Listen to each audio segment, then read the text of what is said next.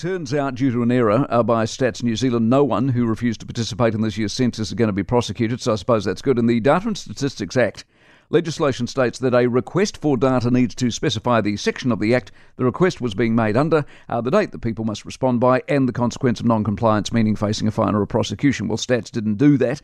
Deputy Government Statistician and Deputy Chief Executive for Census and Collection, Simon Mason's back with us. Simon, morning to you. Oh, good morning, Mike. Hey, thanks very much for having me back. Not at all. In prosecuting these people, did it achieve anything? I mean, was there any real point at the end of the day? Oh, look, prosecutions, or at least the threat of prosecutions, garners about 5% in terms of a response. So it does trigger people to think about if they're responding or not. And usually we do get a bit of a boost from at least the threat of prosecution. So it does have that sort of positive reaction. Right. To the mistake itself, has the legislation changed? The census hasn't changed. Has anything changed for you to have missed this? Oh, look, we got some legal advice as part of our normal due diligence under our new Act, which came into force in 2022.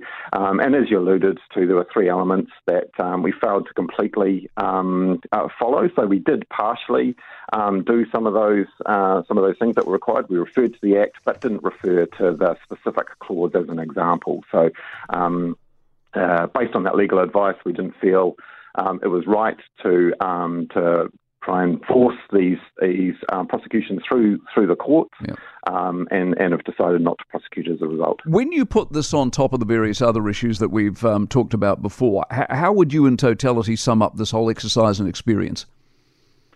I would say that there'll be some good lessons learned for how you don't do stuff going forward, and certainly we will find those through all of our census. There's always some good lessons, and so those will come out through the various reviews, including the external reviews that we're having undertaken as well.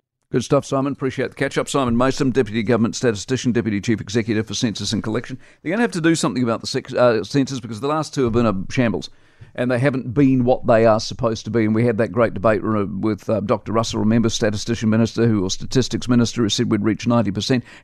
For more from the Mike Hosking Breakfast, listen live to News Talk ZB from 6 a.m. weekdays or follow the podcast on iHeartRadio.